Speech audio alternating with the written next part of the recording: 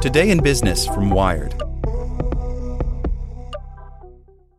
Whether you're trying to grow your business, newsletter, YouTube channel, or just want to know what's happening at the cutting edge of the world of marketing, search for Marketing Against the Grain in your favorite podcast app.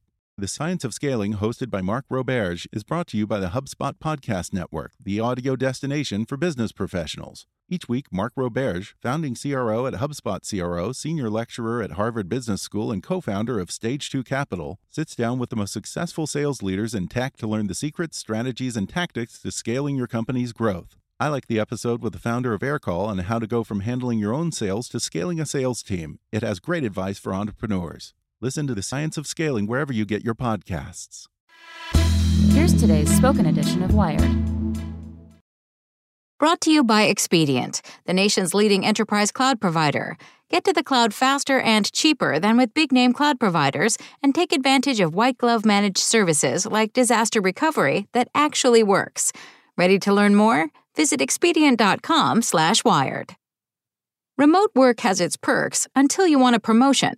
Companies like Facebook and Twitter expect many employees to work far from headquarters after the pandemic. That calls for a change in corporate cultures. By Tom Simonite. In tech industry mythology, the San Francisco Bay Area is the unmatched crucible of ideas and execution. Companies like Facebook offer generous salaries and stock awards to lure staff in Silicon Valley's overheated job market. They pay for some of the nation's most expensive office space and perks that ensure workers spend a lot of time inside it, such as free commuter shuttles, food, haircuts, and laundry. 2 months of pandemic-mandated working from home now has some tech titans questioning that orthodoxy. Facebook CEO Mark Zuckerberg said in a company video stream last week that remote work will be an option for most new and existing positions. He told The Verge he expects half the company to toil outside a company office in as soon as 5 years. His announcement came after Twitter CEO Jack Dorsey said that company's workers don't have to ever return to the office if they prefer to work elsewhere. Switching from bums on seats to work from where you like is a challenge for any organization, but may be extra tricky for companies incubated in Silicon Valley culture. People who have studied or practiced remote work say leaders like Zuckerberg and their executives will have to tear themselves from their Bay Area roots, in some cases physically, if they are to avoid making their new legions of remote workers second-class employees. It's not hard to see why tech companies might want to have a smaller fraction of their workers inside their lavish offices.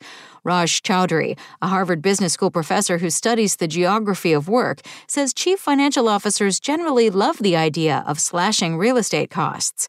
Tech workers hired outside the Bay Area are generally paid less. Zuckerberg said Facebook will reduce salaries for people who move to cheaper places. Some may find the trade-off worthwhile if they stand to gain more living space and shorten commutes. Zuckerberg said surveying Facebook workers showed 20% were very or extremely interested in working remotely, with another 20% somewhat interested. But adopting remote work has costs less easily tracked on a spreadsheet. One of the biggest is coordinating and managing workers spread across locations and time zones and able to meet only virtually. That will be challenging if Facebook and other remote-curious tech companies keep most managers and top executives on site amid the conference rooms, snack stations, and foosball tables. Chowdhury says a hybrid of remote and office work is hard to pull off without disadvantaging people off-site, who receive less attention from leadership, while on-site workers can more easily cater to executives and win promotions. That's a recipe for disaster, he says. To do it well, you have to have all or the majority remote, and you have to have managers who are remote. Darren Murph, head of remote at GitLab, a software startup with more than 1,200 workers in more than 65 countries, but not a single office, agrees. He likens combining traditional offices with a large remote workforce to mixing oil and water. You're going to have to work really hard to make sure remote workers don't feel like a second class, he says. Facebook didn't respond to a request for comment. Zuckerberg said last week that he expects to work outside the office himself more often, but the company seems unlikely to put its Frank Gehry-designed headquarters up for sale or to ask many executives to move out of Silicon Valley's exclusive neighborhoods. I have a hard time believing companies are going to hire senior-level executives remotely unless it's deeply baked into their culture, says Adam Bennett, a director with recruiter Robert Half Technology in San Jose. When Wired asked Google CEO Sundar Pichai if he would adopt a remote work strategy like Facebook's, he demurred. Even if companies like Facebook do end up with employees of all levels off-site, more remote workers will place new burdens on managers. It makes management so much harder, says Sigal Barsad, a management professor at the Wharton School. Studies have shown that trust is harder to establish in virtual teams, and conflict can be more common. It's easier for misunderstandings to occur and linger when people aren't able to share space and body language, Barsad says. It's trickier for a manager to notice the cocked eyebrow or sharp inhalation that signals unease with a new decision when the meeting takes place via group video chat rather than around a conference room table. Some companies with sizable or entirely remote teams try to minimize such problems by asking workers to get comfortable logging every discussion, decision, and disagreement with shared documents or other tools for coworkers. That can feel awkward to new recruits, but it's necessary, says Michael Liberty, co-founder of e-commerce fraud prevention company Signified, where he and roughly half the U.S. engineering group work remotely. You want people to be comfortable doing it publicly, he says. You need to replace overhearing the water cooler conversation, and that doesn't happen if people are sending just one-on-one messages. GitLab configures Slack to delete messages after 60 days for similar reasons.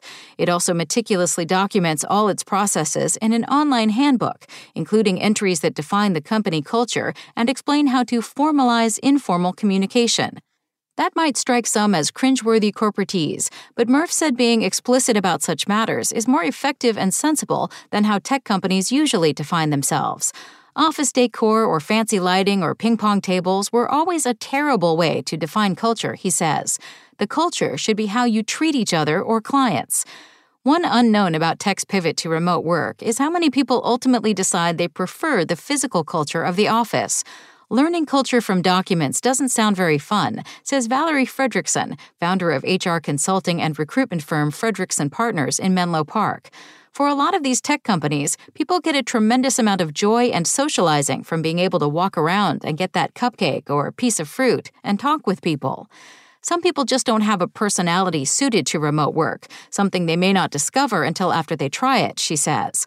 Fredrickson guesses that companies will also find that junior employees, particularly the new college grads vital to Silicon Valley's engineering teams, need to be placed in an office for some time in order to learn from others and become effective workers in the long term. Research suggests many people, not just at Facebook, want to work remotely, perhaps to accommodate a spouse's career or move closer to good skiing or elderly parents, and it's becoming more common. The U.S. Bureau of Labor Statistics says 25% of workers worked from home at least occasionally in 2018, up from 19% in 2003. Facebook and other companies voicing an interest in remote work are also likely to find significant support from communities outside the Bay Area hoping to attract new, high-paid residents. Some areas are already trying. A nonprofit program called Tulsa Remote offers $10,000 and other benefits to people who relocate to the Oklahoma City to work full-time for a company elsewhere. Vermont's state government has a similar program. Chowdhury says that if companies like Facebook follow through on their recent sentiments, many parts of the U.S. could see a partial reversal of decades of young, educated people migrating to the Bay Area and other coastal cities. That would test whether you really do need to work out of an expensive Silicon Valley office to invent the next big thing.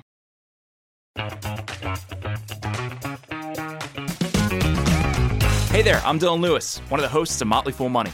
Each weekday on Motley Fool Money, we talk through the business news you need to know and the stories moving stocks on Wall Street. On weekends, we dive into the industries shaping tomorrow and host the experts, authors, and executives that understand them. Tune in for insights, a long-term perspective on investing, and of course, stock ideas. Plenty of them. To quote a listener, it pays to listen. Check us out and subscribe wherever you listen to podcasts.